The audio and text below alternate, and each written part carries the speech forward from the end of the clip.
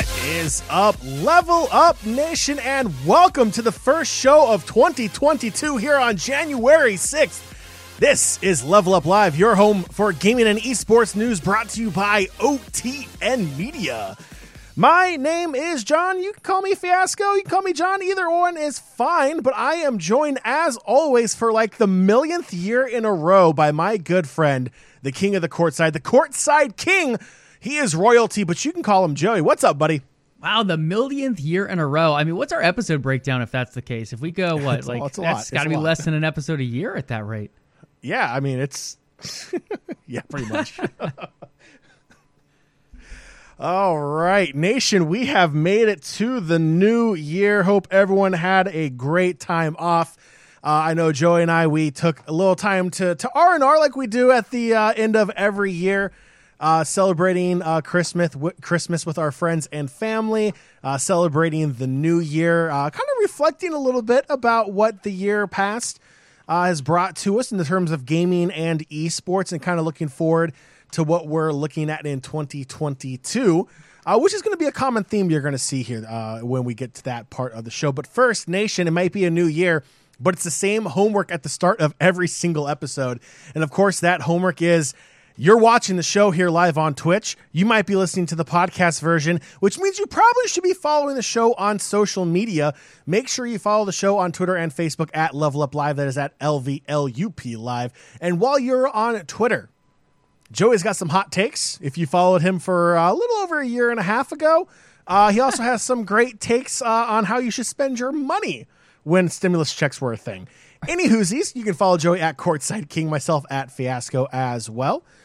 And there are some other options here for you, too. Obviously, the live show is where all the magic happens. We're going to be doing a lot of new things here in 2022. So Twitch definitely is where you're going to want to be for a lot of these live shows. We're flirting with the idea of having listeners call in through Discord and have their opinion brought live here on the show as well. So that's something that we'll be possibly rolling out here within the next few weeks, next few shows. So do pay attention there, which means you should be following the show on Twitch. That's twitch.tv/OTN Media for our podcast listeners. Speaking of our podcast listeners, have no fear. If you can't make it for the live show, you can catch the VOD or you can catch the podcast version of Level Up Live. Level Up Live is available on Spotify, iTunes, Google Play, Stitcher, and pretty much anywhere else you can find a podcast RSS feed. Just look up the Level Up Podcast and we will be there for you. And if you really want to go above and beyond, we still have that Patreon available, patreon.com/OTN. Consider becoming a super fan of Level Up and OTN today. Again, patreon.com/OTN. All right, Joey, homework out of the way. It is a brand new year. It's a brand new season of shows, if you will. Season, because I totally binge watched Cobra Kai when it came out back at the end of December. But nonetheless, Joey, what are we talking about today to kick off the first show of 2022? First off, phenomenal choice on Cobra Kai. Very good show. Yep. Highly recommend amazing. For those out there with Netflix. Absolutely amazing. But back to the gaming and esports, John. We're going to take a quick look back at 2021, talk about some of the big things that happened. We're not going to spend a ton of time on it because we kind of did that with our end of the year show, but just a brief summary. Then we're going to jump into some new stuff because 2022 has already started with a bang. We have new stuff in technology from graphics cards. We have a big lawsuit that's already happened and been finalized. We have E3 with plans being told already this early. It's only January. E3 is not even, it's 5-6 months away at this point. John, we have a lot. We have a lot to talk about. We have new Game Pass announcements. We have esports roster moves. We got a little bit of everything. And then to wrap up today's show, we're going to talk about some predictions for 2022 as well as some resolutions. We got some spicy hot takes at the end of the show. Make sure you stick around. You're not going to want to miss that. But Joey, it's a new year. It's a new series of shows, but there's one thing that does stay the same, and that is our time-honored tradition that's been passed down from generation to generation. I feel like I've left that part out a little bit here in the past couple of shows here. But of course, I'm talking about the drink of choice.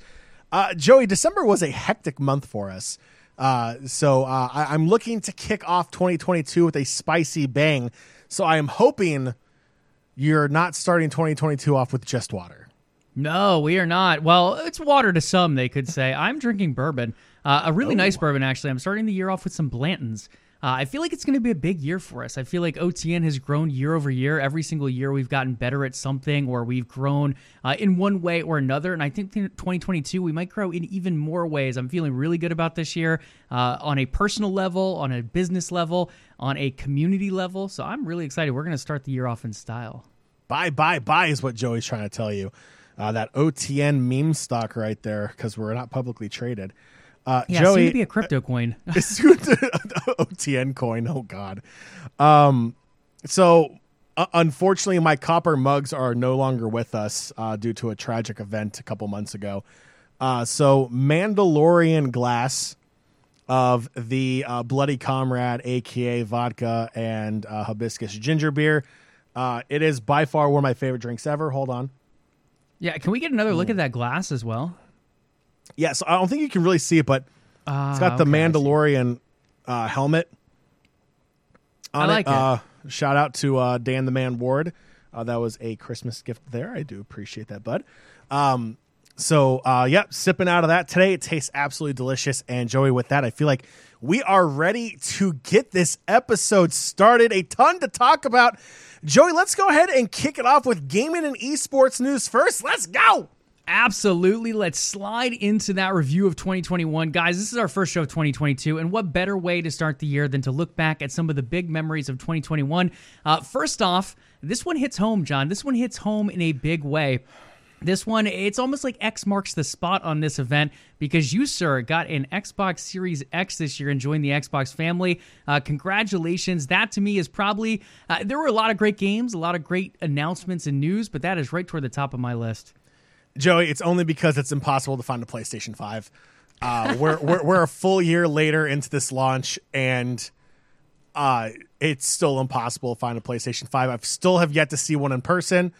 So as far as I'm concerned, they do not actually exist. Even though I have friends that swear they have them, I don't believe them until I actually see it and hold the controller in my hand. But yes, I did get the Series X. It's been absolutely fantastic. Playing Forza has been absolutely amazing. Being able to play Halo on launch day and not have to find time to go over to a friend's house to play on their Xbox is always nice. It's also launched on PC, which is really cool. But yeah, super excited that the Series X has been very kind to me so far as someone who has converted from the PlayStation scene. I would like to say that it doesn't mean I'm not pro PS5 or anything, because I still do like the PS5 quite a bit, but I just don't think I'm at that point in my life where I can afford both consoles at the same time. So we'll see what happens down the road. But yeah, super excited to have the Series X. It's been absolutely fantastic so far. Yeah, I mean, in all honesty, getting any of the next-gen game consoles is a win at this point. They're so hard to get their hands on, and now even the Nintendo Switch, which is sold something like 90 million units at this point, is starting to become a little bit scarce with the chip shortages. So any next-gen console you can land, or Nintendo Switch included, it's a big win for anyone at this point. They're all phenomenal. The graphics are great. The SSDs are fantastic. So any of them are going to be big upgrades. You do have services like Game Pass available on Xbox. On Sony, you do have the really cool DualSense controller. So win-wins on both sides. In the end, gamers win. Another big thing that happened in 2021 was the Epic versus Apple case, for those who tuned in for that craziness. That took up quite a few time segments on Level Up, so we're going to keep it short on this one. But Epic and Apple went at each other. Some interesting, almost marketing campaigns around the two, with Apple eventually pulling Fortnite off of the Apple Store or the App Store, and Epic continuing to send suits toward them, mainly because they wanted to collect their own money without Apple taking like a 20% charge off of it. In the end, it went back and forth. Apple technically won the case, or at least most parts of the case, but Epic did push forward where Apple now has to make some different changes to their App Store policies as well. So again, a win toward gamers. I still feel like Apple is a little bit too strict in certain areas, but the way Epic came at them, I think it is right that in the end, Apple did win most cases. Yeah, it was definitely an interesting time period for Epic versus Apple. When those documents came out of the lawsuit, I believe, like, we're literally saying, like, it's two, multi-billion-dollar companies fighting over hundreds of millions of dollars, which to the average person, the average gamer out there, you're sitting there going, like, this is absolutely ridiculous. Like, it's insane. And it is. It honestly is. It's still going on to this day. It's still a ridiculous thing between both companies. Apple's now the first like $3 trillion company in the world, and Epic, even with Fortnite dying, is still raking in like 300 mil plus a month, and it's absolutely disgusting. I wish I could pull that kind of money in, but nonetheless. That was definitely a major topic last year, and it's something that's going to kind of shake up how mobile markets kind of go forward, not just for Apple, but for the Google Play Store as well. That they were involved, and how the ruling in Europe's going to happen, and there's just it's still a very fluid situation. Yeah, absolutely. And I mean, as much as people like to kind of keep mobile gaming to the side, it is a ginormous thing. People are raking in big money from mobile gaming. Fortnite, like you mentioned, Apex Legends is going to have a mobile game. Rocket League has moved to a mobile game. So you see a lot of big games and a lot of big free-to-play games start to move toward that mobile market. How can they tap into that big cash? Because what do you always have on you? Do you always carry your Xbox, your PlayStation, your PC? A lot of the times, no, but you do have your phone on you. So a lot of people realizing that is the big access point. And then with cloud gaming, with NVIDIA GeForce and xCloud, Stadia, Amazon Luna, all of these are going to continue to push that argument forward as they look to find new devices as well. So we'll be hearing a lot more of that moving forward, I have a feeling, in 2022. Next one is a little bit smaller, at least up front, but it will become bigger as the years go on. We did see the return of Lucasfilm games.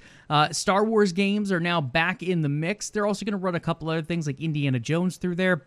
This is pretty much Disney saying, hey, we tried gaming before. It didn't work out in-house. Now we're going to do that again, but in a different sense. So they are going to have an in-house house that is going to overlook their IPs in terms of gaming, but they won't be developing in-house at Lucasfilm. Instead, they're looking for partnership deals. We already know about some, like Indiana Jones with Machine Games over at Bethesda and Xbox. You have the Star Wars game at Ubisoft that's been announced.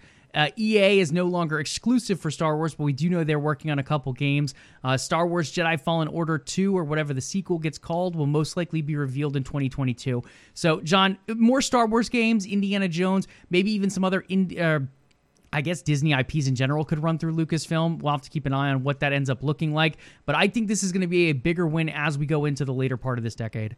Oh, absolutely. I mean, anytime you can open up a group project to multiple studios that have like their own unique touch on how they produce games and how they write games, you're going to get a very dynamic story from these games. And I think you reach a broader audience when you do that versus, let's be real here. When Star Wars was all in-house at EA, Star Wars fans are like, okay, yeah, great Star Wars games. And then the gamer side is like, crap, it's made by EA.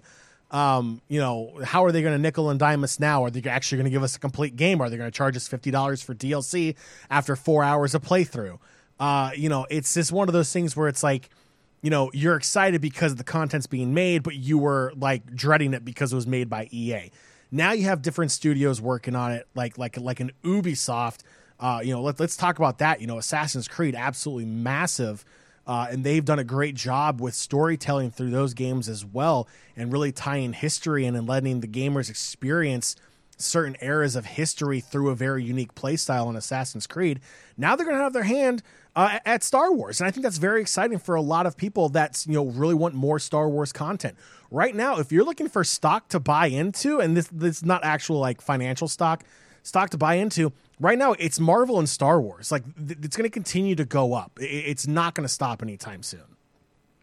Yeah, absolutely. Disney doing a really strong job with both those IPs, but I do like the fact they're looking for these partnerships now as well. No offense to the Disney Star Wars games of the past. I think some were great, some were not so great. But look at all these talented studios out here, like a Naughty Dog, a Sony Santa Monica. You have tons with Xbox, with Obsidian, who's done really good with some of the Fallout IPs. There's just so many talented studios out there that would do a phenomenal job with something like Star Wars, with something like Marvel. I mean, look at Insomniac. Spider-Man has done phenomenally under their umbrella. Now we have Wolverine under their umbrella as well. So as we continue to see these games come up, whether it be Star Wars, whether it be Marvel, I think there's a lot to look forward to from that Disney camp. Next up, some acquisitions and mergers. The biggest one of the year is Xbox Bethesda. That one finalized in March. $7.1 billion, I believe, is what it came out to. Maybe 8.1. I think it was 7, though. But in the end, that's a huge merger. One of the biggest mergers we've ever seen in gaming history. Xbox really pulling the trigger on that one and pulling a relationship that they've had for a very long time. Since the original Xbox, we've seen these two work together. Originally, some Elder Scrolls games were exclusive to Xbox, and now we're seeing more and more of those games, with the next big one being Starfield moving over exclusively to Xbox and PC. On the other side, though, we did see acquisitions throughout the industry. Tencent and Embracer were the next two big ones out there. John, we've talked about Tencent. It feels like almost every show. It feels like if they're not buying someone outright, they're investing somewhere between a 5 and 15% stake in different companies. And then eventually, once they spin their web around them, they like the way they operate, and then they end up making the acquisition if that ends up being the case. So Tencent, big moves. Embracer Group is flying under the radar. They've been in talks with 100-something developers. Not even exaggerating. Literally like 125 developers they've been in talks with in 2021. A lot of those moving forward. I think something like 45 or so acquisitions that ended up moving forward in that year. So a big one there. And then a little bit on the lower scale, we did see Sony make quite a few moves. They acquired, I think, 7 or so developers this past year. I like the acquisitions from Sony, though. So a lot of people discounting a lot of them. Bluepoint, I think, is a big acquisition for them. They've worked together for years. Same with Housemarque. Housemarque came out with Returnal. Sure, it didn't sell that many copies, but it did get some great nominees as far as like Game of the Year awards. I think it's a really creative style coming from them, too. If you look at Bluepoint, they've done a very good job remaking titles. And then you have other ones that they're looking at, like Nixxes, for example, that a lot of people are like, oh, Nixxes isn't known for any games, but they're known for porting games to PC. And I think that's Sony kind of looking at the big picture, and a lot of people kind of not looking at what they're doing, but they're trying to port more games to PC. And we've already seen other developers like Microsoft do that. And they've had a lot of success, like Forza Horizon 5 did phenomenally well. Halo Infinite sold very well as well. But Halo is still kind of shaky on PC. Bringing someone like Nixxes in will say, hey, we're Sony. We're not going to have the issues we did with Horizon Zero Dawn launching on PC. Let's get that all shored up. Let's make sure the port is clean and then launch it. So I think it's a very forward-thinking move by Sony there as well. So while they're not making $7.1 billion acquisitions or hundreds of acquisitions like we saw with Tencent and Embracer over the last couple of years, I think these are some very big ones coming out of their camp as well. That was a lot of Sony praise. Any other thoughts to say there on acquisitions? You have to take a shower with all that praise that you just gave Sony. It was a little weird. I do have to agree with Chad here quickly. Halo PC is super janky. I agree. I think there's a big memory leak issue, to be completely honest, and I don't think they know how to take advantage of the GPU as much, because the CPU is like running at 100% running that game. So yeah, it definitely has issues, and I think that's why I like the acquisition with Sony. They're looking at that PC up front now. Being called out because I looked to my side monitor and they're like, oh, you're watching chat. I was like, I was actually watching Twitter real quick.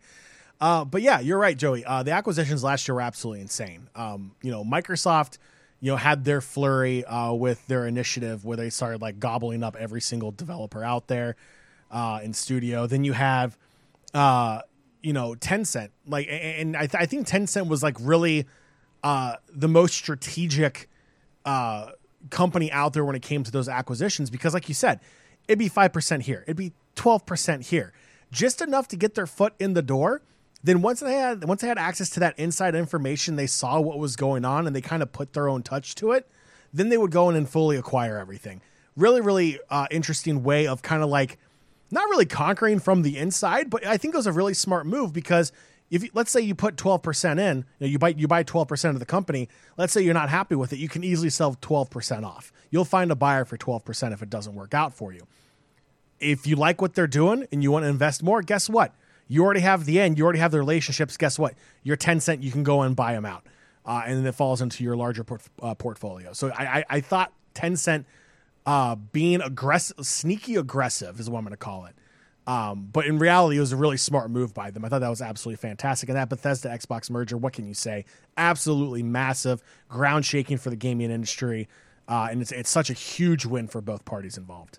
Yeah, I don't think people understand how big Tencent is. Like, just to name a few companies they have stake in, they have a lot of stake in Epic Games. They have a lot of stake in Activision Blizzard. They have a lot of stake in Riot Games. In fact, 100% of the stake. They completely own Riot Games, which is League of Legends, Valorant, Wild Rift. It goes on and so forth. Then you have Supercell. When you look at mobile games, Clash of Clans, Clash Royale, some of the biggest ones out there fall under Supercell. Tencent is literally everywhere. They own some of the biggest mobile games all around, even outside of Supercell. They have stake in, I think they ended up buying the Warframe. I think they ended up buying that developer as well. Like, they have stakes everywhere. And it's like John was saying, it's almost, I don't want to call them a virus, but they know how to go in early, and then they start spreading, and they slowly pick up more and more stake of companies. And then if they like the way they operate, then they just continue to pick them up until they have 100%, or at least majority of a lot of these. So they've done a very good job making their way into the gaming market, even with China putting stricter and stricter video game regulations out there.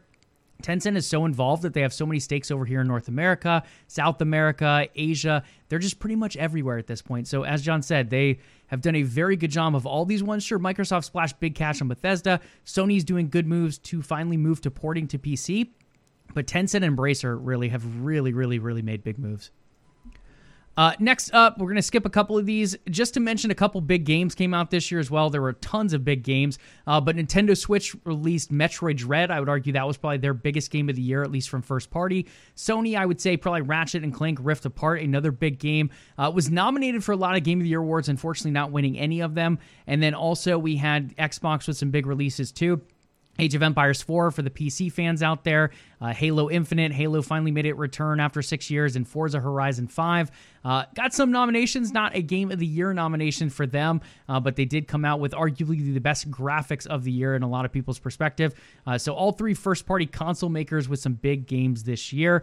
With that, let's slide into one of them, which is the launch of Halo Infinite. We finally have Halo. It's 6 years. John and I have been waiting for this one for quite a while. Now out, and we had the chance to go down to Raleigh to see the esports scene kick off with HCS Raleigh. And John, I think we have some pictures to show everyone here as well. Yeah, we're going janky here. If you are not following the OTN Media Instagram account, that's where we pretty much documented the entire weekend. And you know, we had backstage access to like the staging area. We got in early, so we got a very unique behind the scenes access to the first Halo Infinite HCS tournament live in person. Joey, I mean, we've said it once, we'll say it again. There is nothing like esports in person. There's absolutely nothing like it. It's a completely different animal than watching it on Twitch or on YouTube or whatever channel you're on. The fact that this was the first time in HCS history they gave a behind-the-scenes tour. We're talking seeing the broadcasting trucks. We're talking the actual production stage, how they fend off DDoS attacks. I mean, they gave so many cool information behind-the-scenes stuff there. We got a chance to go on the stage before the entire tournament kicked off. Took some pictures there as well. The entire event was massively successful. Just everything about it is exactly what you want from a live esport event. It's exactly what Halo needed to kind of rejuvenate that esport scene that's been missing for so long. And it was really cool to see older organizations there front and center. And Joey, one of the coolest things about attending a LAN event is, you know, I could be sitting there watching Cloud9 take on XSET in an off main stage match on a Delta Stream stage all the way to the far side of the convention center, and I could be sitting next to the guys that play on Space Station. I could be sitting next to G2, and the players will talk with you and they'll engage with you, and it's just, that's something you don't get in like traditional sports. That's something that you don't get in like everyday, like real world kind of interactions with people. You can sit there, you have that common interest in Halo. They'll talk strategy with you. They'll talk, you know, about their experience. They are super friendly people. You just treat them with respect, and they're completely cool with it. And it is absolutely fantastic. Joey, that was definitely the best way to close out 2021.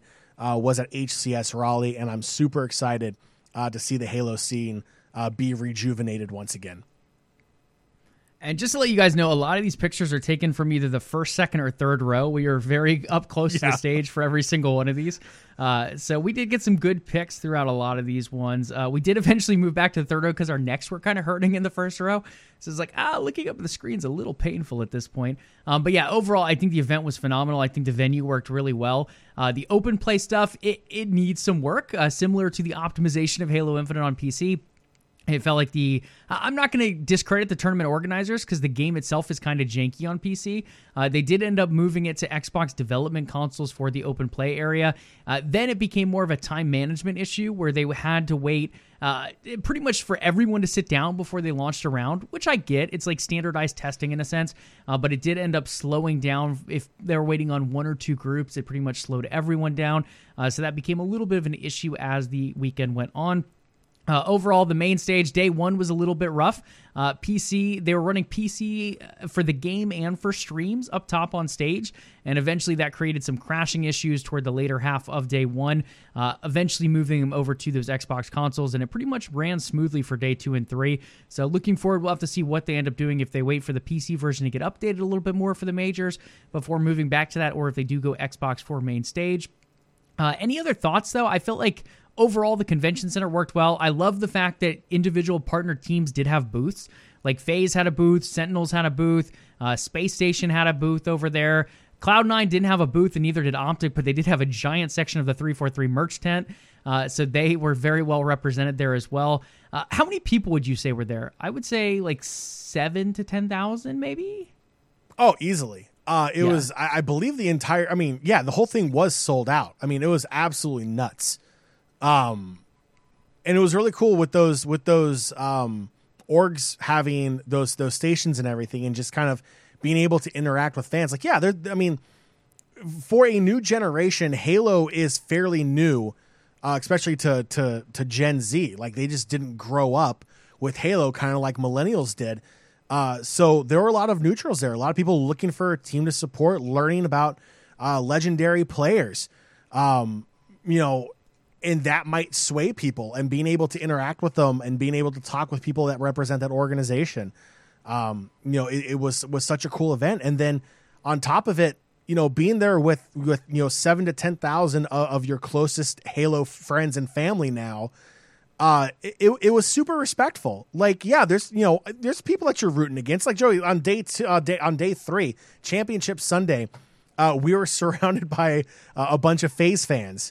And if anybody knows me, I'm not exactly a massive FaZe Clan fan or supporter. And I won't dive too deep into it, but not a real big fan of them. But like, you still respect the fans. Like, we were there, like, joking about the games and everything. Like, as long as FaZe wasn't playing Cloud9, I could care less how they did. But it was fun. And everyone got along. It was a super great time. People were very respectful. Obviously there's COVID protocol going on there too. A lot of people were respectful with that as well. It was just great. It was great all around. And I think it made a lot of people become fans of Halo that may have not even been introduced to Halo in their childhood, just because of how Halo ended up working on their release schedule. So I thought overall super successful, and it definitely helped the scene grow. Yeah, absolutely. In person was great. Stream numbers were great. We'll have to keep an eye on it because every new title, or new re-emerging title, I guess you could say in the case of Halo, does have a pretty strong start. It's just how can they keep that momentum going? So we'll have to keep an eye as they enter into league play and then eventually into their next major, which I believe is currently scheduled for February in Anaheim. Again, COVID changing things around schedule-wise as far as esports and gaming right now. So we'll keep an eye on that. And John, you mentioned this, but the one other thing I just kind of want to mention again is just the atmosphere of these events. Like, being in person for LANs is phenomenal. There's so much energy. There's so much excitement going around. Everyone's cheering. Everyone's super hyped up. And on top of that, like John said, the ability to just walk alongside pro players and pro streamers, or streamers that are signed with orgs on big contracts. Like, we're literally standing in food lines next to people like Snipedown and Walshy. And it's just crazy to have these people like who've been there, in the case of like Walshy and Snipedown, for decades in this scene. And then other like new re-emerging streamers just kind of walking around. At one point, John and I were sitting there watching like a G2 Na'Vi match and a Cloud9 match. And we're sitting next to Spartan from E United, just talking about like like tactics and what needs to happen in the game and what adjustments need to be made. And it's just such a cool experience that you never really see in like professional sports. I can't go to an MLB game and have these discussions as easily with a pro player. But at an esport event, while they're waiting for their matches, while they're watching other matches to kind of get intel for their upcoming matches against different opponents, it's just so much easier to have these conversations, to sit down and talk, to be like one of the group where these people are really really surrounded in the community, but as well as being a part of the community, as opposed to just a spectacle. They're actually a part of it. They're enjoying it. They're cheering along as well. So I think that is one of the things that really sets esports apart too. Really cool stuff. Okay, from there, we're going to head into some new gaming news because there is new stuff happening here in 2022. Then we're going to dive a little bit more into some esports and wrap things up with some 2022 things to look forward to and some resolutions, per se. Kicking things off, let's talk Riot Games. We talked about this one last year and the year before that. It started all the way back in 2018, but it has finally been settled. Riot Games has been ordered to pay $100 million in a settlement of their recent gender discrimination case. $80 million of that will be going to current and former female employees at the company. I don't know the exact years that goes all the way back to. I would assume if the case started in 2018, probably somewhere around 2015 or so would be my guess. I haven't really looked too deeply into it, but I think this is a big win for female employees in the gaming industry. We see a lot of this happening in multiple companies, unfortunately. Riot Games being one of those bigger ones. As we mentioned, they are under that Tencent umbrella now as well, so different regulations coming down from there too. But in the end, people getting what they deserve here, $80 million going to those female employees. Now, this to me is still just a start. There's still a culture shift that needs to happen in the video game industry, and we're moving toward that. Money is one thing, but I think there's a lot of levels of respect that needs to continue to increase in the industry as well. I think this is a good part. I think this should be a good precedent. And as we continue to see Activision with the issues that they have going on, I think eventually this becomes a precedent for that case as well. Yeah. And, you know, when the news broke with Riot Games, It really sucks to say it, but like it's not surprising anymore. Like it really isn't surprising in the gaming industry when you want to take care of that bot, Joey. Gotta love it. Buy followers and viewers. Yeah. Sure, I'll click the suspicious link. Oh, absolutely. So you know, it's one of those things where it's not surprising, but at the same time, like it never, you know. It makes you sick to your stomach because it's commonly referred to as like the bro culture, you know, a version of toxic masculinity, you know, where, you know, it's a guy's world and you know the girls are allowed to play. It's completely toxic. It's not right. Sexual harassment is never okay, regardless of gender. You know, so it's just one of those things where it's like, you know, it took too long for this to really pan out. Obviously, there's a lot of legal stuff that goes into it. Rightfully so, Riot has to pay $100 million out. But I feel like the big thing here is that the reason why the Riot Games settlement wasn't big in the news is because it was overshadowed by another story of the exact same kind in Blizzard Activision. One that received a lot more publicity because of just the massive influence they have in the gaming industry.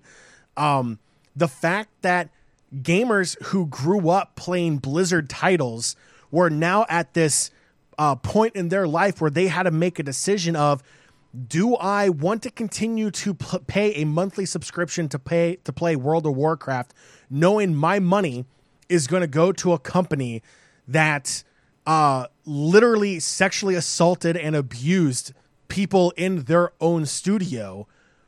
Or am I going to take my time somewhere else? You know, it's a big pivot point as a gamer because it's like, if you played World of Warcraft from the start, that's over 10 years of your life you've invested into that game. And it's a great game, don't get me wrong. But the problem is the studio behind it and the culture that it was breeding. So yeah, Blizzard Activision's up next, 100%. And I expect to see a settlement that should be a lot larger than $100 million like we saw from Riot.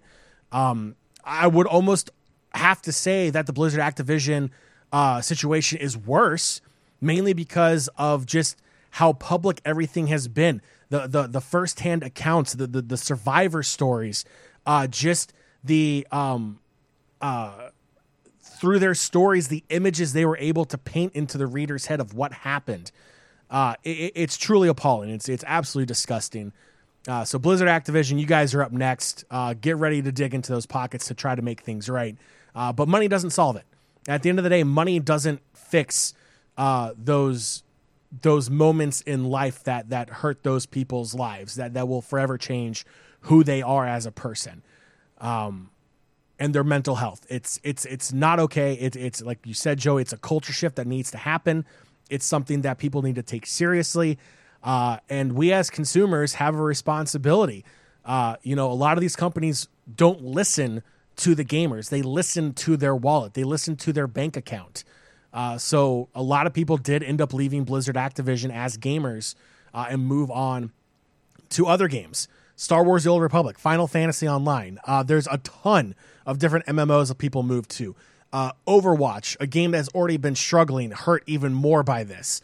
The Warcraft 3 remake was an absolute disaster add on top of it. More people are leaving.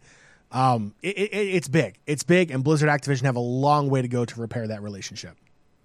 Absolutely. And stay on them, guys, because look at the Riot thing. This started back in 2018. It's 2022 and this is being resolved. Early 2022, but still, we're talking years between when it started versus when it finished. So this thing's going to be probably going on for years, unfortunately. But in the end, hopefully, due diligence is done.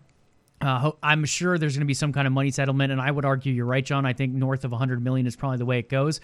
But in the end, this is something that's probably going to be a ongoing investigation and then eventually a case with lawyers and such for years to come.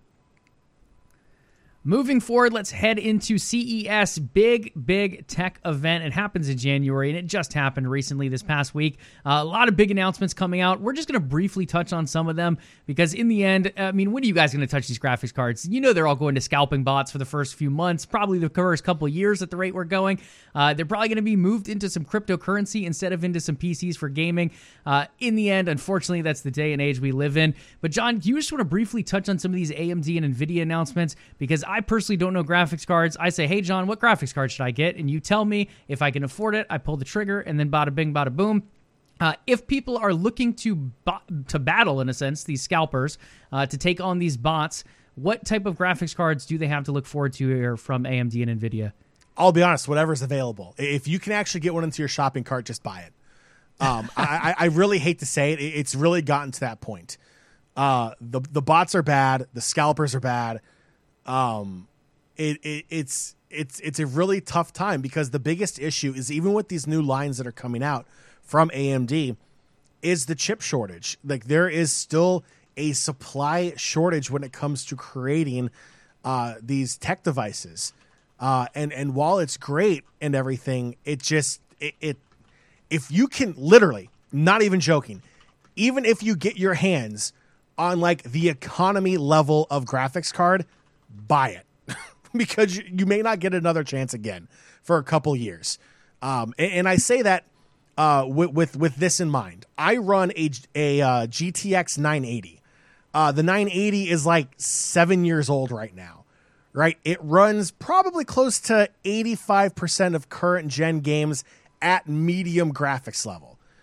Very few at high for current gen. But it still trucks. That 980 right now, I can sell used for like $900 is what the going rate is right now. I paid $400 for it.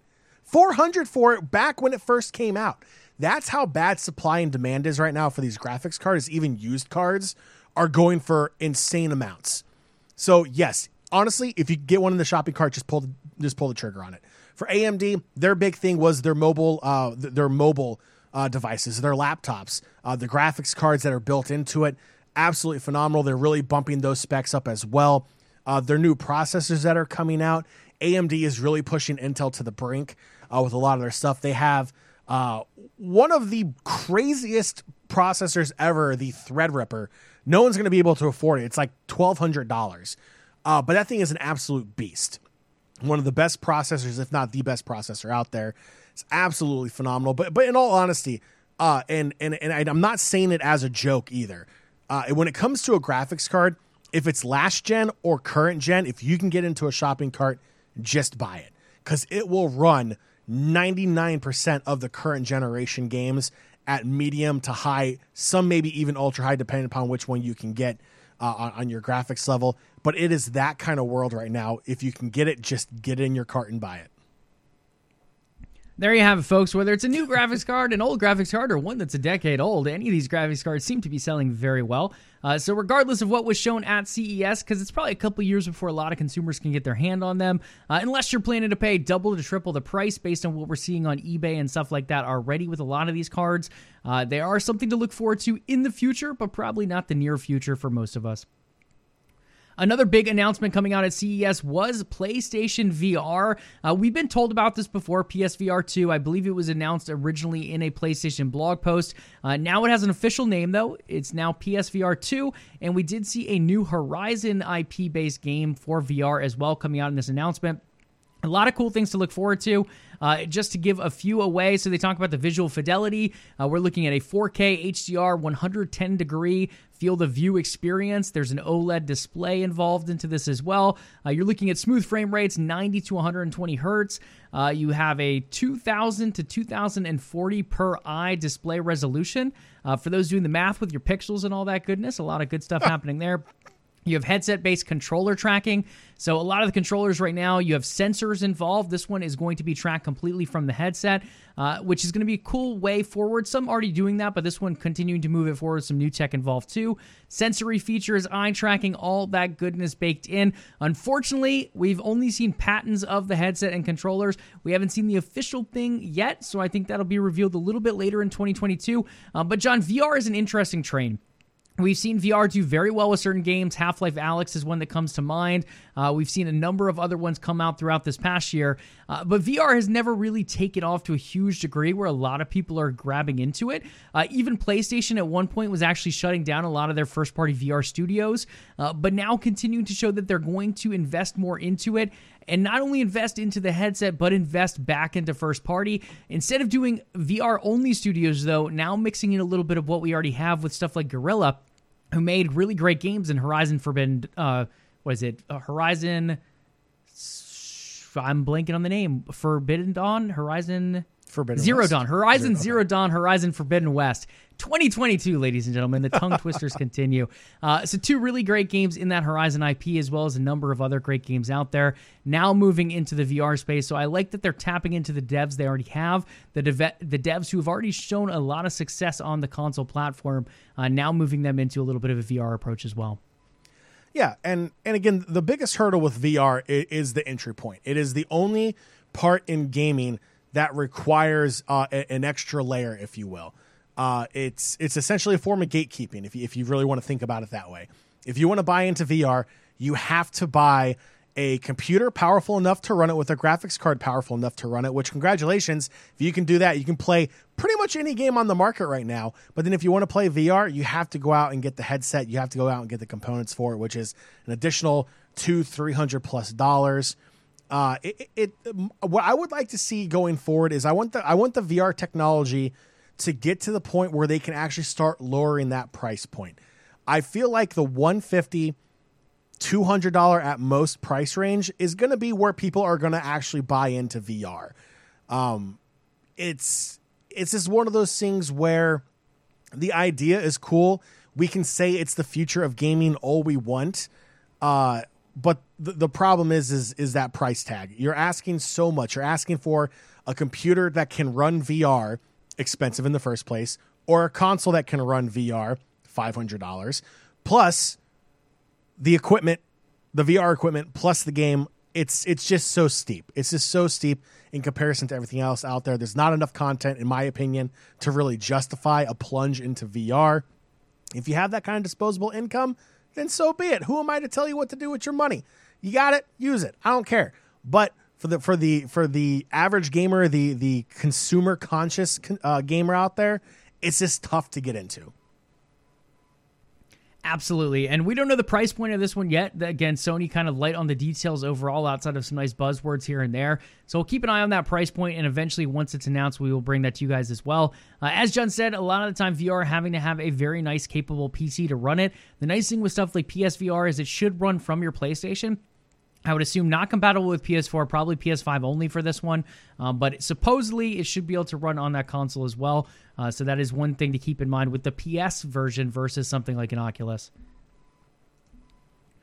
Moving forward, just a quick hit on this one. E3, guys, it is headed back to being online only, unfortunately. With surging COVID-19 cases across the country, E3 and ESA are making the decision already.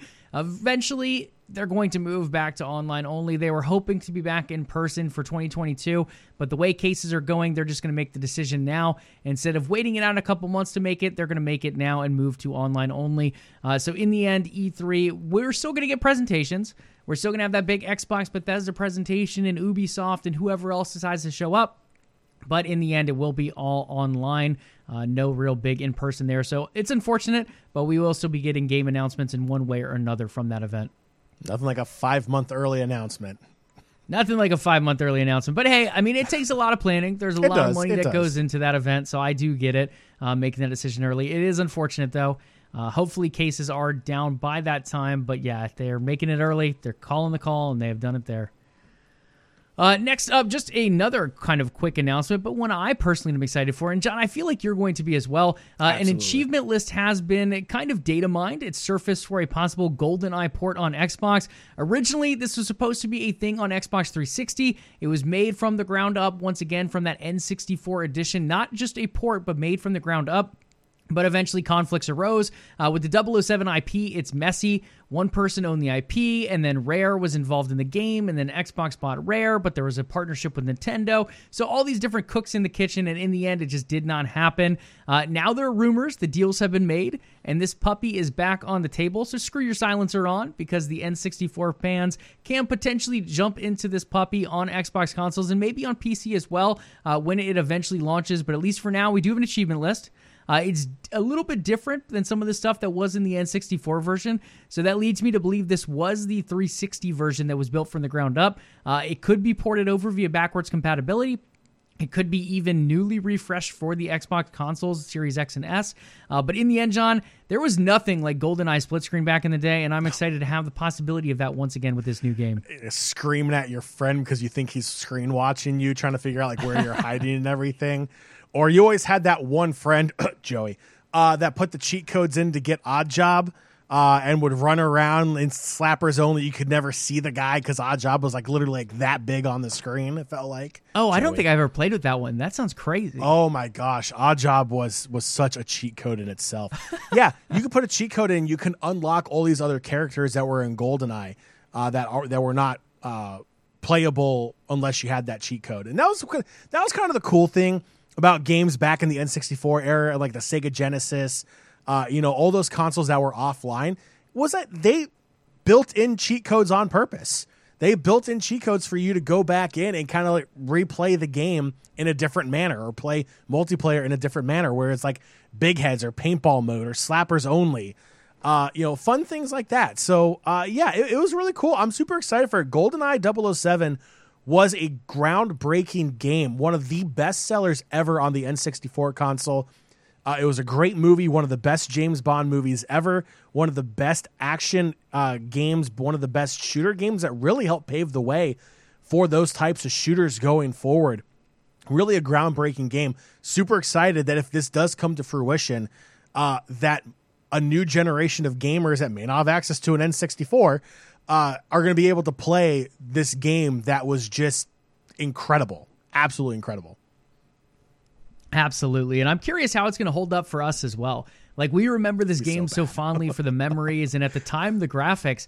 But nowadays, with graphics like Forza Horizon 5 coming out that are almost photorealistic in a sense, I'm curious how that kind of stands in our minds today once we get a chance to replay this one. But I do remember the secret passages. I remember big head mode.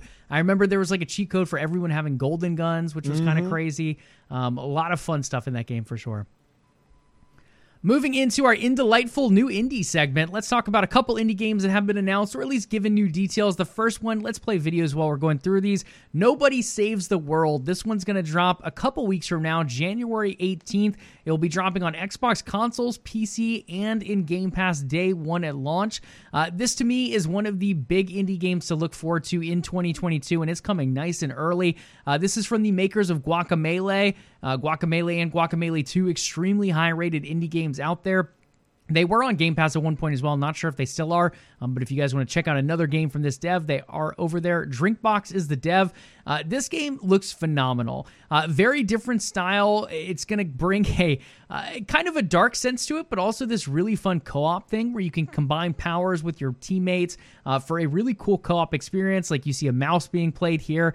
There's all different characters and forms you can play as. Another one coming in as the Ranger. A lot of different versatility here as far as just you as a solo player, but also as a co-op experience, combining all these different forms and skills. And I think it's definitely one to look forward to here in 2022 in terms of indies.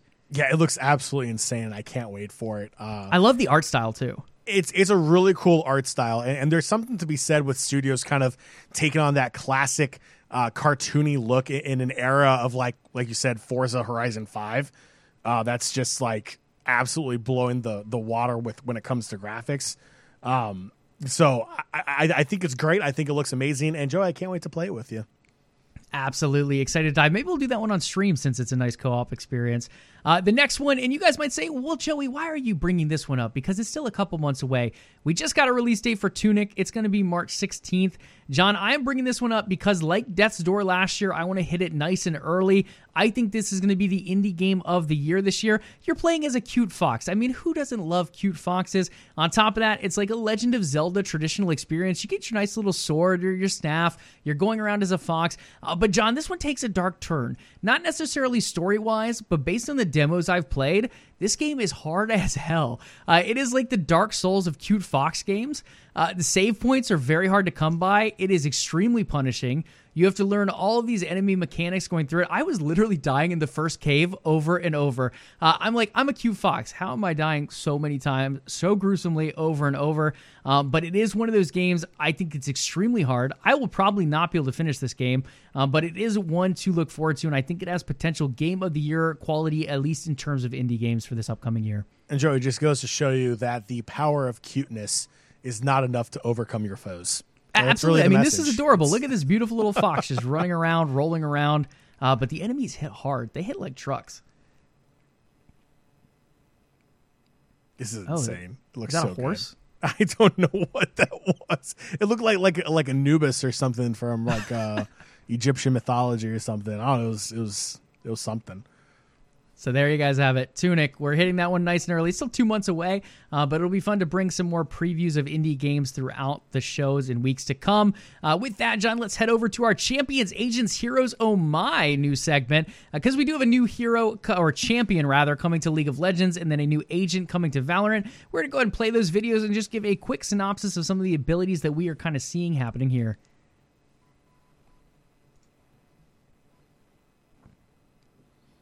I just want the new season of Arcane is all this is making me want while watching this. Yes, please. But yeah, Joey, I'll be completely honest. This is my first time seeing the trailers. I did not have a chance to watch. Well, fun fact: this one just dropped right before the show. Yeah, so I did not even watch it real quick at all. So it's kind of cool getting to experience this with everyone here live on Twitch. Again, perks of catching the show live on Twitch. Thursdays, 8 p.m. Eastern time. Definitely check it out if you're a podcast listener. It's a very unique experience from there as well. In League of Legends, Joey, like, what can you not say about this game? I mean, this game has been going on for north of 10 years now, continuing to pump out champion after champion, making this game more and more complex and confusing. There's like, 189,000 champions now in League of Legends, it feels like. I was going to give you 180, but once we went to 189,000, that's a little high. And then, I feel like there's over 150, so probably 160 something nowadays. There's like 4.3 billion different item combinations you can have in there as well that change every 2 weeks with different patches. So yeah, it feels like you need to literally be in League of Legends College to keep up to date with everything that's going on here. But somehow the brains at Riot continue to pump out new characters, whether they're new abilities or whether they're kind of remakes of existing abilities, making them into new kits. They find some way to keep the game fresh and going for 10 plus years. And this is the newest champion that we have. There you have it, Zeri with an electrifying kit. Quite the shocking experience getting introduced to that here on stream as well. Get it, electric guy? But yeah, in the end, she looks like an AD carry to me. I feel like she's going to play in that bot lane role, kind of attack heavy. Some nice skills to mix in here and there, but really relying on those auto attacks. Once we do get the full kit and the descriptions and the breakdown of all that, we'll bring that to you guys here on the show as well. But there's a little teaser of Zeri, the next hero champion, rather heading to League of Legends. Over to Valorant, we have Neon making her way in. There's a little bit of electricity going on in this one. A lot of movement baked into Neon's kit as well. You'll get a little preview of that here too. And kudos to Riot. They really have been crushing it when it comes to, new character reveals, these videos they've put out. It really does remind me of World of Warcraft's heyday, like back in Wrath of the Lich King, where cinematics really played a massive role, kind of telling that story and kind of getting the player hyped for what was to come next, working your way towards endgame. For a game like Valorant or League of Legends, where there really is no story mode, it's just that multiplayer experience. You have to find different ways to engage your audience, to try to bring in new gamers. And with the success of Arcane really bringing in people and introducing them to League of Legends, as soon as they're in that Riot community, they're going to be introduced to Valorant. And this new hero in Valorant, or this new agent, is so unique, mainly because of her mobility. She has a slide. That is something that is brand new in this game. Yeah, you have some like dashes here and there. You have teleport available as well. But to be able to duck and slide is such a massive movement. And it's such a game breaker for Valorant. I mean, this feels like it's almost a must pick for teams or for players when they go on to play Valorant, when they're looking to possibly climb that ranked ladder. This agent is going to be a massive, massive game changer with her mobility. Oh, and you can bet your bottom dollar there's going to be a lot of highlight videos coming out once she eventually releases. The kit, just like you said, so much movement baked in from the slide. You have the double wall coming up. A lot of cool things to look forward to. We don't have the full breakdown of the abilities, but just from the video alone, now you got shocking fingers going on too. So a lot of cool things coming out with Neon. When you look at it, I feel like this is going to be a noob killer of a hero or champion or agent, or rather whatever they're called. I think it's agent in Valorant. But she's going to come in and absolutely annihilate noobs. Like, her movement is really going to throw people off, especially in a game like Valorant where you're almost encouraged to stand still to get your shots to be accurate. Now she's sliding around the map and making these double walls, and there's just a lot going on for a lot of people to track. So I think at the lower LP levels, it's going to be a little bit tough to get a handle on. But eventually, once you're at the higher levels, I'm curious to see what her cap ends up being. She doesn't really have a ton of game-changing abilities, in my opinion, outside of the movement. So with that being in mind, I'm curious if we do see her eventually make a scene in pro play, or if she does fall a little bit short of that in the end. So again, similar to Zeri in League of Legends, once we do know the full kit breakdown for Neon, we will bring that back to you guys and talk a little bit more about that as well. Game Pass time. John, we had a new announcement for Game Pass. Ubisoft and Xbox have announced that Rainbow Six Extraction, their new 1v3 or 1 to 3 player co-op mode, will be coming and launching into Game Pass day one. It'll be for console and PC, and that drops on January 20th. Additionally, Ubisoft said, hey, we got more to announce. Rainbow Six Siege will be added to Game Pass for PC on the same day as well. So if you're a Rainbow Six fan, January 20th is going to be a big day for you on Game Pass. Additionally, it's already on the console, but now moving over to PC. So Rainbow Six Siege and Rainbow Six Extraction, both available there for console and PC come January 20th. And last but not least, Ubisoft also mentioned that Ubisoft Plus will be making its way to Xbox consoles. So if you're looking at that Ubisoft subscription, I believe currently only available on PC. I know there's some kind of deals going on with the Amazon Luna and Google Stadia as well, but I think that's a slightly varied version. This will be the full Ubisoft Plus version going to Xbox consoles. So in order to subscribe, I think it's I want to say $14.99 a month. and that gets you everything up front, including DLC. So Assassin's Creed Valhalla, you would have had it on launch day, and so on and so forth, including their new games and their full vault as well. So it's pricey. Compared to everything you get with Game Pass, it's definitely something to kind of weigh the scales on. Only Ubisoft titles versus a lot of titles, including all of EA's library and Xbox's library. But it is another subscription service for people to choose from come later this year. Anything else on that, sir? Game Pass is cool. Game Pass is cool. Just to mention a couple other games coming as well. So they do their bi-weekly thing where they announce the new titles. January 4th, which was a couple days ago compared to this recording, we had Gorogoa, oh gosh, these are tough. Olija, and then The Pedestrian all came to console, PC, and cloud. January 6th, which is today, the day of recording, you have Ember dropping, which is a cool little firefighter game. The big one, in my opinion, is Mass Effect Legendary Edition. Just launched in May. Guys, if you've never played Mass Effect, I highly recommend checking it out. Probably one of the best RPGs of all time. It was one of those first RPGs where choices really mattered. So every conversation you have, there's a Paragon aspect to it, and then I don't remember the other one. I think it's Renegade, if I remember correctly. So very like good versus evil, but depending on the decisions you make, not only do they change the way your character interacts with other characters, but it will change the way the story plays out, possibly dramatically in a lot of senses. So it's definitely one to look forward to there. You have Outer Wilds as well, a big award winner. It was on Game Pass before, now returning. Ember, Mass Effect Legendary, and Outer Wilds, in addition to those other three I mentioned earlier, are all available console and PC. And then you do have Spelunky 2 and the Anacrusis wrapping things up on January 13th. It does look like those are both console and PC as well. So lots of good games, very indie heavy for this month. But if you've never played Mass Effect in terms of AAA, definitely one worth picking up. I think that'll do it for Game Pass for this week. We'll bring some more announcements to you guys 2 weeks from now with when the new catalog is announced. Next up is League of Legends. John, the new season is set to kick off, and just want to briefly let people know there will be a show about it, what to expect from the League of Legends ecosystem. That could include stuff like Arcane, that could include TFT, that could include Legends of Runeterra, Wild Rift, and more. That is going to be Friday. That's this Friday, which is January 7th for those listening to the podcast, at 10 a.m. Eastern Time, 7 a.m. Pacific Time. They gave a little bit of a teaser, but mainly everything League of Legends. So probably won't be diving too much into Valorant, but all of those other League games, the League esports ecosystem, things to look forward to in the season ahead, maybe some champion teasers and more. All of that available come Friday, 10 a.m. Eastern Time.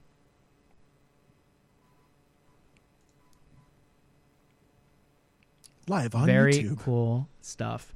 A couple other upcoming things. Legendary PlayStation IP God of War, the 2018 version, is headed to PC on January 14th. So just a little over a week from today, you have the option to dive into God of War. If you've never owned a PlayStation console, it is definitely one to check out, or rather a newer PlayStation console, since this was the newer version of God of War, now headed to PC, along with a plethora of other PlayStation titles to come later this year. Definitely check that one out. We have the LCS and LEC kicking off next week for the League of Legends esports fans. We've been waiting a while for this. The offseason was long. Free agency was as crazy as ever when it started in November. But now, a couple months later, we are getting ready to dive into that new season with all new rosters across the board. My Fnatic boys had a big overhaul. John's Cloud9 boys, a bigger overhaul. So lots of changes going on for our two rosters on top of a number of other ones falling under those umbrellas. And then the last upcoming thing before we dive into a little bit of esports nonsense before wrapping up today's show, we have Elder Scrolls Online, the global reveal event. They're revealing something big. I don't know if it's a new expansion. I don't know if it's something else, but it's going to be January 27th at 3 p.m. Eastern Time. A little bit of a teaser, a very short teaser, being played for you guys here live on stream. John, as our resident MMO expert, per se, you've definitely spent more times with MMOs than I have. I don't believe either one of us has touched Elder Scrolls Online yet, but it is one that's tempted me quite a few times, I'll be honest. It hasn't tempted me at all. I'll really? be completely honest. Yeah. For someone who gets heavily invested into games, for whatever reason, Elder Scrolls just never really did it for me. And I really don't have an answer why. World of Warcraft was big, obviously, just because I grew up with Warcraft and World of Warcraft. That story was something that, I was invested in. Star Wars: The Old Republic MMORPG. I love Star Wars. That's no shock to anyone here. So the fact that I was able to create my own character in one of the best eras of Star Wars and experience it through my avatar was absolutely incredible. And still love that game. And they have an expansion coming out next month in February, pending any further delays. So it's a game that's still up and running. Final Fantasy Online, that's another one that has kind of piqued my interest. Guild Wars is still going, believe it or not. Guild Wars 2 is still a thing. That has a decent population as well.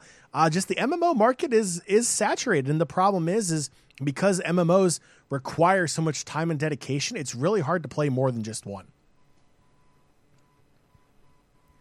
Absolutely. I'm realizing I doubled up on a couple of these notes, so I'm just making those changes now. But yeah, it's interesting. Elder Scrolls Online is one of the more popular MMOs out there. I believe it's in the top 5. I don't exactly know where it falls in there. World of Warcraft, I believe, is still the biggest one. Final Fantasy up there as well for that top 2 spot. Then eventually it falls down to stuff like Star Wars: The Old Republic, Elder Scrolls Online, and a couple others. But some big MMOs out there, Elder Scrolls Online being one of the biggest ones. So if you're interested in an MMO, definitely one worth checking out. Or if you want to see what kind of new content is coming before you dip your toes into whatever lake is involved in that game, because I don't remember off the top of my head, you can check this reveal event out again, January 27th at 3 p.m. Eastern Time. With that, let's head into some esports news. We have a couple roster updates and just a little bit of information to touch on for esports this week, as most esport leagues are currently in the off-season and a couple others just barely kicking off. So not too much happening in that world, at least at the moment, at least to report on that is. Over in the NHL, though, John, we had a big monumental move. The New York Islanders announced Isles GT, and they have entered the Chell scene with the signing of star-studded 6-man Entourage. Entourage was a team we had the pleasure of casting back with Capitals Gaming, rather. It was a very fun squad to watch, very potent, lots of high scoring, and some strong defense as well. The Islanders jumping into the Chell scene with one of the best rosters out there, in my opinion. Yeah, so, behind-the-scenes information here for you. That Sixes tournament that the Washington Capitals put on for Caps Gaming was really spearheaded by Jordan Zelniker with MSC. He's a big Chell fan. He's a diehard esports fan and wants to see the Chell scene continue to grow.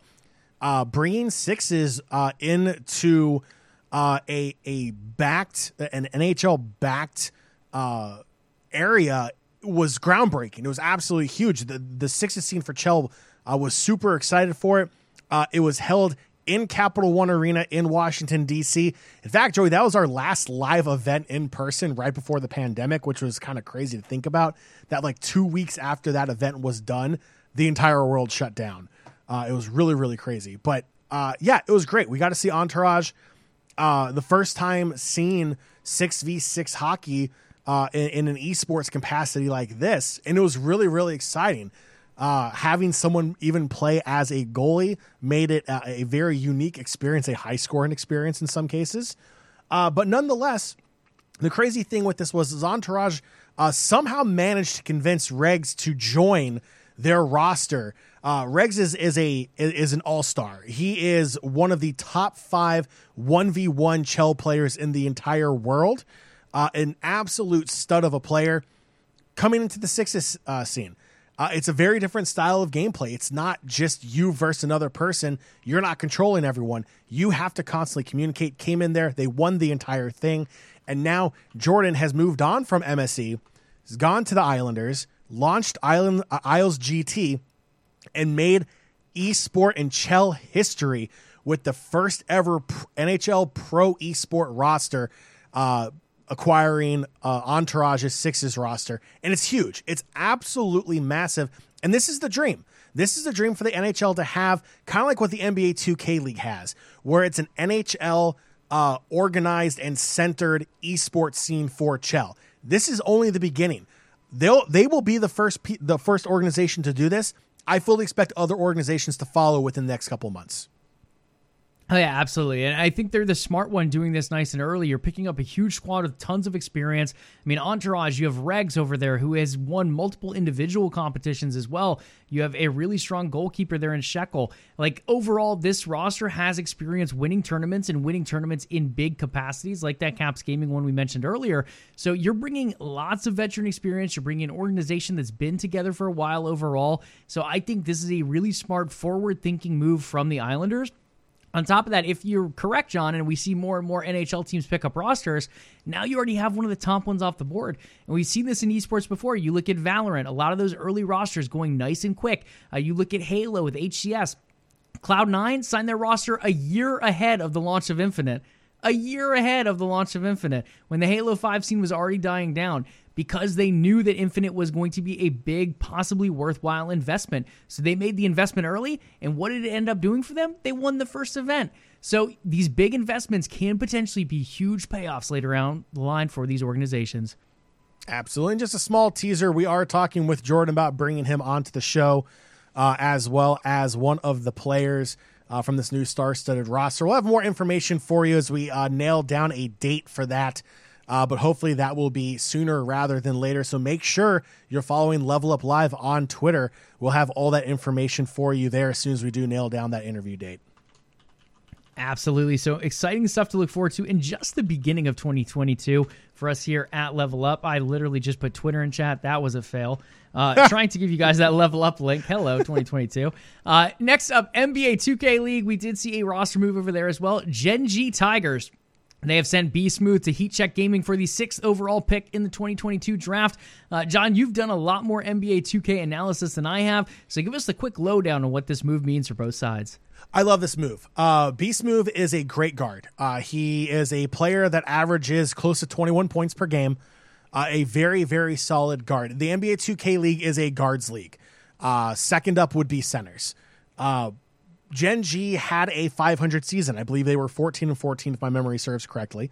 So they finished 500. They weren't great, but they weren't bad. Sending B Smooth to Heat Check is going to be a massive upgrade for Heat Check. But that also tells me that Gen G sees something in the combine, sees something in this upcoming draft class, because having the 6th overall pick is a great chance to pick up an absolute stud of a player that can really turn your franchise around. And that's what Gen G wants to do. Gen G being the first internationally based team in the league, even though their headquarters are currently out of Kentucky, they still have, that kind of pull a little bit. Gen G, if you follow other esports, absolutely massive in other esports as well. I believe they are the owners of even the Seoul Dynasty in the Overwatch League. So, they're absolutely massive organization, and now they're in the NBA 2K League. Now you have Dukes, Team Dukes coming in, and they'll actually be based out of Mexico City. We talked about that a little bit on Level Up a couple months ago during that announcement as well.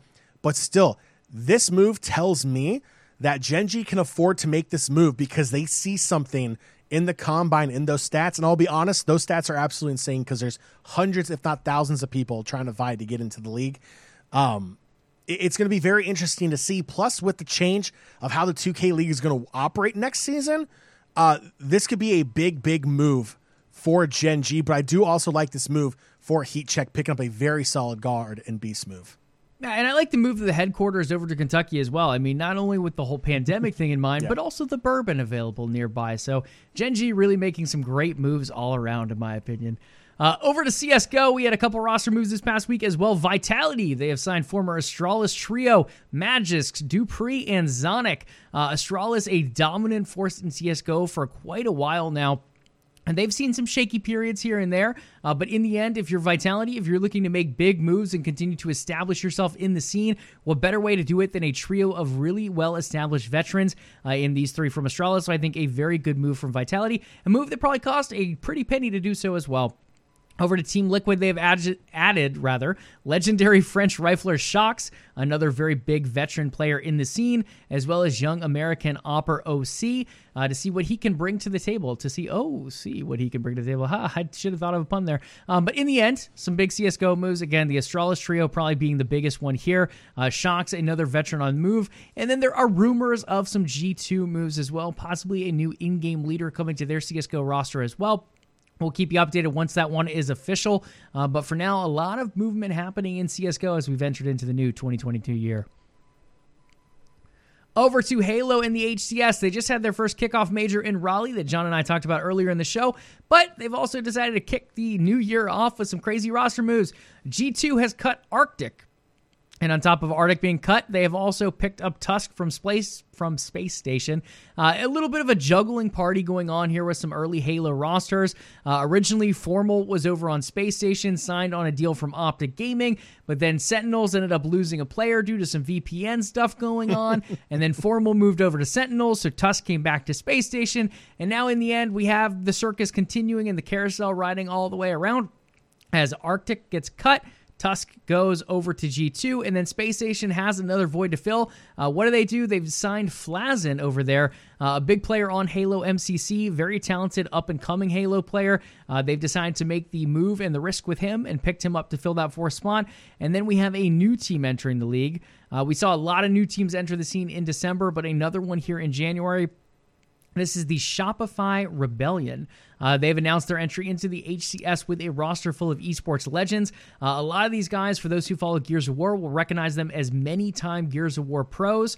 They've won so many championships in that scene, now making their way from that third-person view to first-person here for Halo. Explosive, Mental, Solars, and Mao coming over there as well. So a lot of talent being moved around in Halo. We also have organizations that have not picked up rosters yet, like Fnatic, for example. They were watching how Raleigh unfolded, looking at some of these open bracket teams, as well as waiting for the roster shuffle to begin in 2022. So maybe we eventually see them pick up a roster ahead of Anaheim in February. Maybe they waited out even longer. It's going to be one of those things to keep an eye on, along with other organizations like 100 Thieves that have kind of hinted at the idea of jumping into Halo as well. Can confirm Joey was one of two people wearing Fnatic gear at HCS Raleigh. The other person was actually the guy scouting for Fnatic, so that was kind of cool. So yeah, only two people rocking Fnatic gear. Joey, I feel like you were fighting an uphill battle there. Yeah, it was an uphill battle, unfortunately not landing a team. I still think they should have signed Cartel, who was eventually signed by Ascend, but hey, Fnatic waited it out. We'll see if their strategy ends up translating to victories later down the line. But for now, they put up a 0 at the first event because they didn't field the team. Over to the Call of Duty League, which is a giant mess, depending who you talk to. Fans, players, and owners, they will all agree. It is a giant mess right now, but finally, after months of people yelling about it on Twitter and other social media platforms, Activision and Call of Duty has finally issued some kind of answer, at least for now, in the form of a rumor. Not even an official statement yet, but it does sound like they are reverting back to 12 teams at major tournaments. This was a big disagreement at one point because you have all these teams buying in and spending millions of dollars for these franchise spots, and then there were events where not every team could go to. So owners are like, okay, I paid all this money, and unfortunately my roster is underperforming, and now I get nothing out of it. I'm not getting any brand recognition because I'm not playing on stream, and I'm not having the chance at prize pools at all these events because I didn't qualify, and so on and so forth. In the end, changes are happening. They are supposedly reverting back to 12 teams at major tournaments after this outcry. Now, again, I think Call of Duty has a lot of other things to look at why their esports scene is not succeeding, why owners are unhappy. Same with Overwatch League as well. I feel like there's a number of things for just Activision esports to look at in general. But this is at least a move forward. It's going to make owners a little bit happier than they have been over the past couple months. But similar to what we said with Riot and similar to what we said with Activision earlier in the show, things like this are just the beginning of changes that need to happen. There are still a number of other changes that need to fall into place after this as well. Anything else to say about the CDL, Overwatch League, League of Legends, or any other esports scene out there, good sir? CDL hot mess confirmed. CDL hot mess confirmed. 25 million or so to buy into that hot mess if you guys are interested. But we, for now, are going to hold out, wait for OTN Coin to make its way to the moon, and then we'll see what happens from there. Okay, last but not least, we're going to look ahead to 2022. Not going to spend a ton of time on this because we are at the 1:15 mark, and we don't want to hold you guys over 90 minutes. So just to touch on a couple things, John, we have a lot of games coming out this year. It has the potential to be a giant year for games. Just kicking things off in January, God of War 2018 coming to PC, the first God of War game on PC. You have Nintendo trying new ways with Pokemon Legends Arceus coming out. completely new style of playing Pokemon. You have the Uncharted collection coming out later this year. You have Sifu, which is a cool-looking fighting game coming out in February. Horizon Forbidden West in February. You have the zombie parkour game that I'm losing the name of off the top of my head, but number 2 of that game coming out in February. Over to March, you have Tunic, that really cool indie game we talked about earlier in the show. You have Gran Turismo 7 rumored to come out as well. You have Redfall from the studio that made Prey coming out from Arcane later in the summer. You have Starfield coming out later this year. Todd Howard and Bethesda's first big new IP for, it feels like, over a decade or so. There are so many big games coming out this year, and there's also the rumor of the Breath of Wild sequel hitting in 2022 or 2023 as well. So stuff like God of War, Horizon, Starfield. I mean, there's just endless titles. Of all these titles, John, what are you looking forward to the most? Are there certain games that stick out to you for 2022? Yeah, the big one is Starfield. That one has a lot of people excited for very good reasons. I'm hoping to see a gameplay trailer. I'm hoping to see more information on that sooner rather than later. I think they've done a great job slowly putting content out every other month, keeping people engaged. I thought their sizzle reel that they put out using the in-game engine was fantastic. I'm super excited for that one. I feel like that one has a chance to really be your game of the year, depending upon how that comes out, just based upon the little that we've already seen. Joey, the big one that you did not mention that was supposed to come out last year that was delayed to 2022 was Hogwarts Legacy. Oh. If it is even still a thing, because everyone has been so hush-hush about it. But that's that open world RPG for Harry Potter. That had a lot of people excited. A lot of Potterheads out there were super excited for that game. Obviously, hit that delay bug like everything else did. But the problem is we haven't really heard too much about it. And I'll be honest, even their official Discord, it's a little quiet. So not even sure what's going on with that game. But if that game is even still in development, that'd be a big one too. It is still in development. It is not doing well. No. There is a lot of issues around the development of that game, and it's a very messy development per se. Not quite cyberpunk messy, because that is a bigger scale than this one is going to be. But it's undergone a lot of changes in development, and I don't know what they originally shown is what we're going to get. It's going to be interesting. I think it could come out this year. I could see it easily being bumped to 2023. The Batman game, a little bit more of a stable situation over there. They just take their time with that game, so it's just going to... I think it'll make it out in 2022, but I'm pretty sure that one makes it out in 2022. Hogwarts, I'm not as confident on. I think fall 2022, but could easily get bumped to 2023 for another 6 months or so of development for that one. But yeah, lots of big games. If I had to pick some from the first party, I think Xbox Starfield is the easy pick over there. I think for PlayStation, I like Horizon, but it never stuck me in as much as I wanted it to. God of War, rather, I think is that big game. God of War seems like it wins Game of the Year every time it comes out, so another big shot there. You look at Todd Howard's games from Bethesda, they almost always win Game of the Year, so Starfield with Xbox. And then Nintendo, Zelda does very well in Game of the Year as well. Breath of the Wild doing extremely well and winning the year it came out. Now another potential shot there with the sequel, unless it gets bumped to 2023. So you could have potentially 3 franchises or 3 development studios that constantly put out Game of the Year titles, all coming out here in 2022. So from any of the console makers that are first party, I think there's really good stuff coming out. You mentioned Hogwarts as a potential. I think that's a big one. The Gotham Knights game, I think, is another big one potentially coming out this year. Some really good indie games like Tunic mixed in there as well. So a lot of good things to look forward to. Some big Assassin's Creed DLC coming out in March. It is the golden age of gaming, or rather another golden age of gaming. I still like the N64 era, as well as the PS2, Xbox 360 timeline. But we are entering into a new one with really, really big games and some really awesome hardware out there as well. And don't forget, for Tots and Clue out there in the OTN community, Arc 2 in 2022 as well. Arc 2 in 2022, yeah. I'm curious if that one gets bumped. I don't know too much about the development, but it feels like Arc 1 has started to bump up all their production. They're putting out tons of content recently, it feels like. Yeah. So I'm curious if that means Arc 2 gets delayed or if that means they're just going to roll right into the new game. As far as most excited for, so we touched on games. Are there any esports events, rosters, or anything like that you're also excited for? Hopefully the return and stay of LAN events. HCS Raleigh kind of cured that 16-month itch of not being able to go to esport events in person, and that's worldwide. Joe, I consider ourselves incredibly lucky to be in the position to have gone to Raleigh.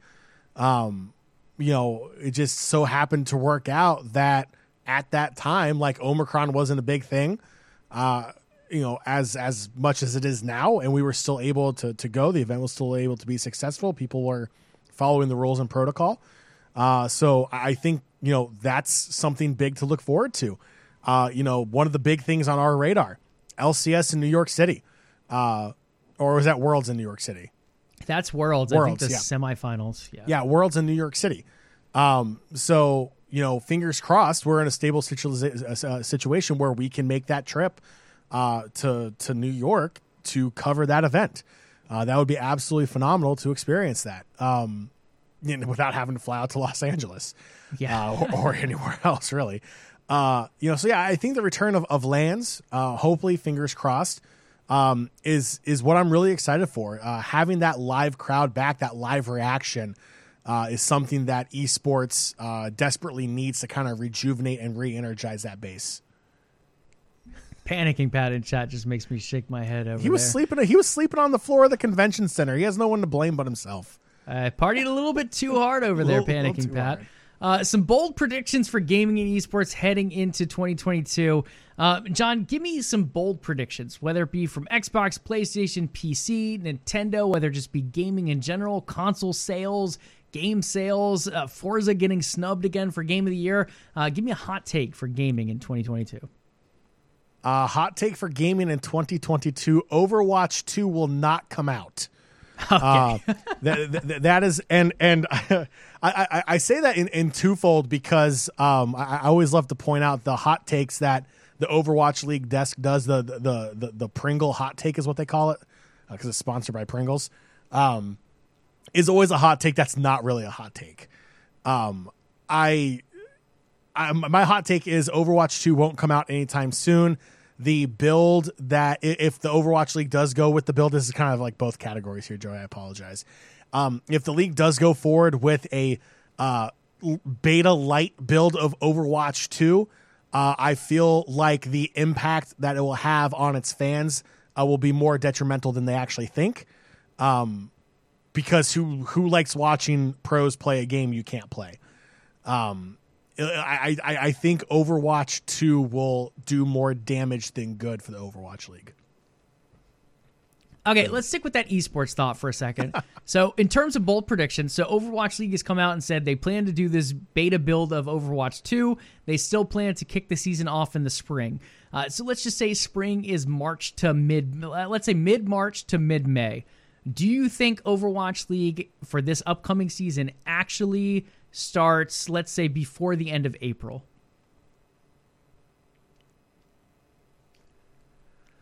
That's a hard one, isn't it? It is, because I want it to. I really want it to start on time. I feel like the Overwatch League, in its inception and moving to home-based homestands throughout the country, was the right call. And I think it was something that the esports scene desperately needed, versus having everything either be in Los Angeles or in New York or in Berlin. It feels like those three cities always had everything. Overwatch was going in the right direction. I feel like with everything that has happened, I will go ahead. I want it to start on time. I don't think it will. I don't think it'll start on time. And I feel like that's not just an Overwatch problem either. I feel like a lot of leagues will not start on time this year. I like it. I tend to lean that way as well. I think it's going to be pushed closer to May, maybe. I'll say May. I think it'll be in May. I don't think it makes it out in April. Some hot takes for me on the gaming side. I'm going to say, and this is going to sound crazy, gaming has had record revenue, it feels like, year over year during COVID, and people are thinking it's going to go down. We saw it decrease a little bit in 2021. I think we're going to hit records across the board in revenue for gaming in 2022. I mean, all these big games coming out, COVID surging once again. I think record revenue for gaming here in 2022. I think it's going to do extremely well. Game Pass. So our latest numbers on Game Pass was 18 million subs. I'm going to go ahead and say we hear the next one at 35 million plus subs. I think they're going to hit that number in 2022, whether it be in January, whether it be a little bit later. I think eventually we hear Xbox come out and say that they have 35 million Game Pass subs. In terms of esports, I'm going to take a little bit of a different take here. Jumping into the new scene, which is Halo and HCS kind of making its reemergence, I'm going to say that there is going to be at least 3 different champions throughout the year. I think 3 is a good number because Cloud9 and Optic both look extremely dominant. Sentinel's looking very good as well, but I also think you're going to have some newcomer blood. So I think you have at least 3 different champions at majors, and there's only a couple majors. I think there's like 4 or 5 majors. Of those 5 or so majors, I think we do see at least 3 different champions. So I think that's going to be a really fun scene to keep an eye on here in 2022. Cloud9 will always be number 1. They did win the first one, so we'll see if they can bring it here in Anaheim as well. With that, John, I think we'll come to the end of the show. I wanted to do some resolutions, but we are flirting with that final time mark, so I think we will wrap it up here and maybe keep some of those for next week. Again, thank you guys for joining us for our first show of 2022. A little bit of our latest news, I guess, for January, but a lot of looking back at 2021, some of those great memories, talking about HCS, as well as doing some previewing of 2022 here as well. All right, Nation, that will do it for the first episode of Level Up Live here in 2022. Thank you all for joining us again. But before you go, head on over to patreon.com/OTN. Consider becoming a part of the Overtime Network. In return, you'll get access to exclusive content that nobody else in the world can get unless they are a part of the OTN fam. If you haven't already, make sure you follow the show on Twitch to catch the next episode of Level Up Live. If you listen to the show on our podcast feed, please do leave us a review. Level Up Podcast is available on Spotify, Stitcher, iTunes, and Google Play, and pretty much anywhere else you can find a podcast RSS feed. Just look up the Level Up Podcast, and we are there. We would love to hear from our entire audience, our entire community, and there's multiple ways you can reach out to us with that feedback. Joey, what are some of those ways? Absolutely, guys. Head on over to Twitter. That is the best place to start. Twitter at Level Up Live, LVLUP Live. In addition to that, you can follow the Umbrella Network OTN Media on Twitter and Facebook at OTN Media, and on Instagram at OTN_media. Last but not least, hit us up with a follow, maybe even one of those nice Twitch Prime subs over here on Twitch, twitch.tv/OTN Media. This show, Level Up, Thursdays at 8 p.m. Eastern Time on a weekly basis. Come on and stop by. All right, make sure you tune in next Thursday. That is the 13th of January. As we cover the latest in racing, gaming, and esports news, do your ears and eyes a favor. There we go, English there. And hit that sub and follow button to know when the next episode of Level Up Live is ready for your entertainment pleasures. We'll catch you all next week. Enjoy your weekend. And remember to be nice to your fellow gamers online. And as always, level up.